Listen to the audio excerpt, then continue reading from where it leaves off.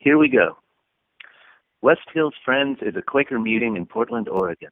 You can find more information about our community at westhillsfriends.org. As a Quaker community, we encourage everyone to share from their hearts, especially as it pertains to God's leading in their lives.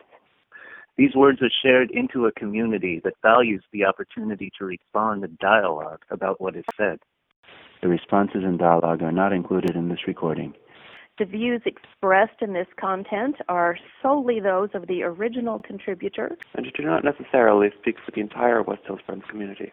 Thank you for listening. Have a wonderful day. Thank you for listening. Have a wonderful day. Good morning. My name is Julie.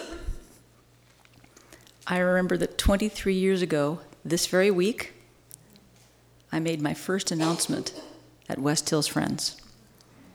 I announced that David and I were about to celebrate our 16th anniversary. I'll let you do the math. And speaking of math, before I get to the text of my message today, I have a couple prefacatory comments. I want to talk a bit about science and the concept of scale. And I want to explain a bit about how I play with scripture and biblical texts. So I've got almost a longer preamble to my message than I've got the message I felt called to give you this morning. First of all, because I'm a teacher of science, I have a multiple choice science question for you. If I had a glass here in front of me and it was filled with water, would the water be A, solid, B, liquid, or C, gas? B. Now, we know water's a liquid when we drink it. I want you to think at a different scale now, though. And David, you don't get to answer this. All right. Neither David in that section. When you zoom in and look a lot more closely, when you zoom into the scale of a single water molecule, do you have a solid, or a liquid, or a gas?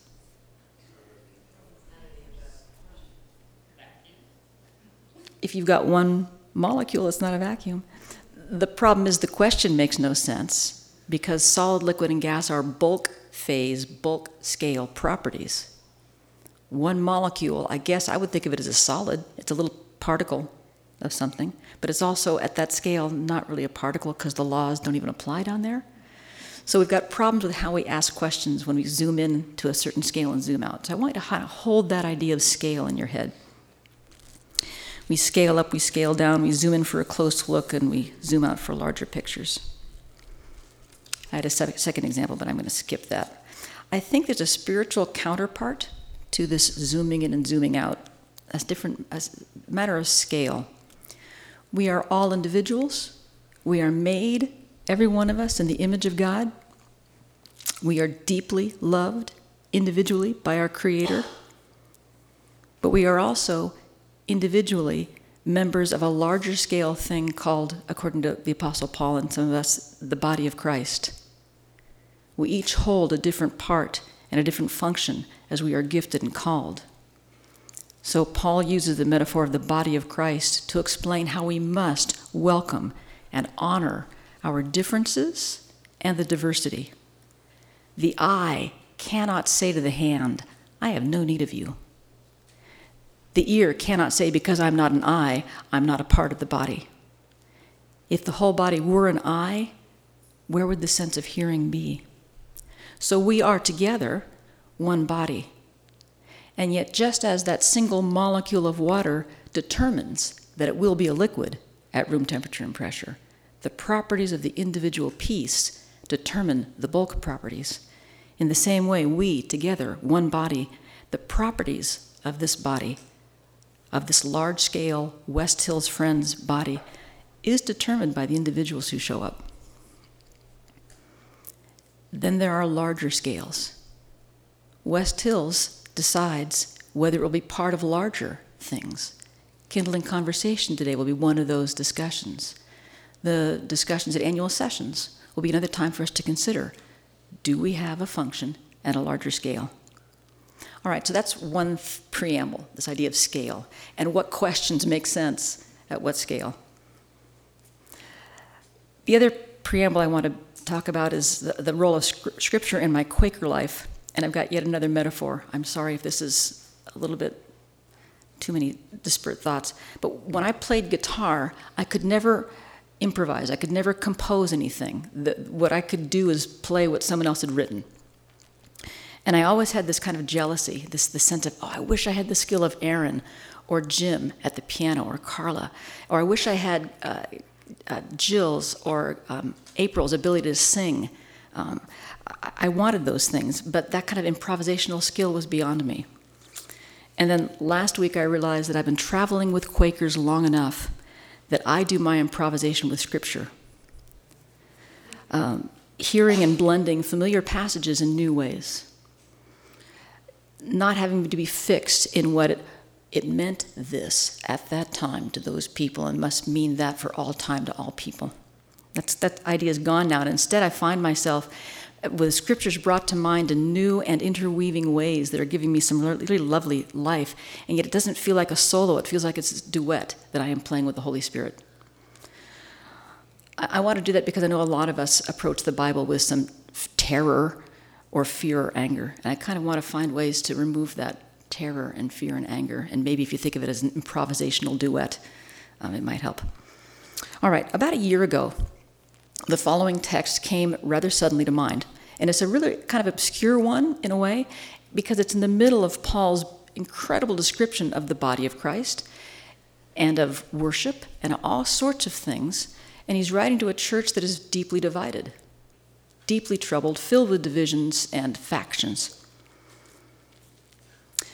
But along with this verse coming to mind also was this immediate follow-on thought of, and it doesn't mean what you think it means.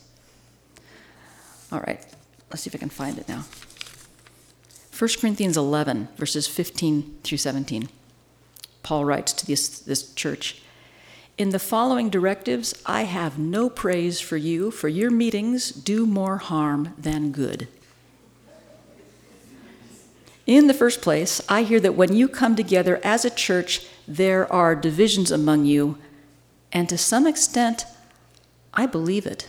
No doubt there must be divisions among you, so that those approved by God might be shown." I have always understood that verse when I bothered to think about it as meaning when there's a division and there are two groups, one will be approved by God and one won't, and that will be evident either by the fruits of the Spirit or by the results, but we'll see that. One group wrong, one group right, and that's the only way I could think about it. But I also had this message, it doesn't mean what you think it means. So I've been sitting with that for months, waiting it for me to mean something else. It would come to mind once a week, twice a month, just frequently for many months from last May or so till sometime earlier this year, when I was thinking about it yet again. Well, what can it mean if it doesn't mean that? Another verse came flying in from Matthew 5, the Beatitudes. "Blessed are the peacemakers, for they will be called the children of God." So when there's a division, the ones approved by God who show up are the peacemakers. We so badly need them.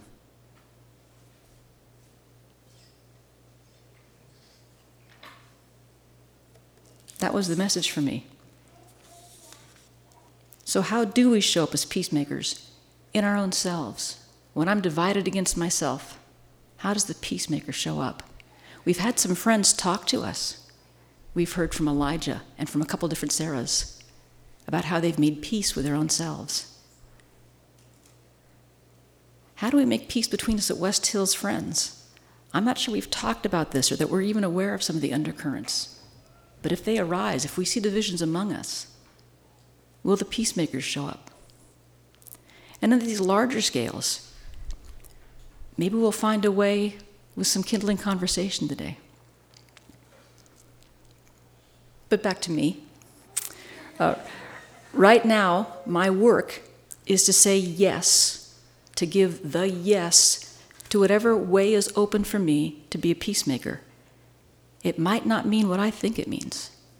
There might be something very creative, very unusual, not the usual thing to do.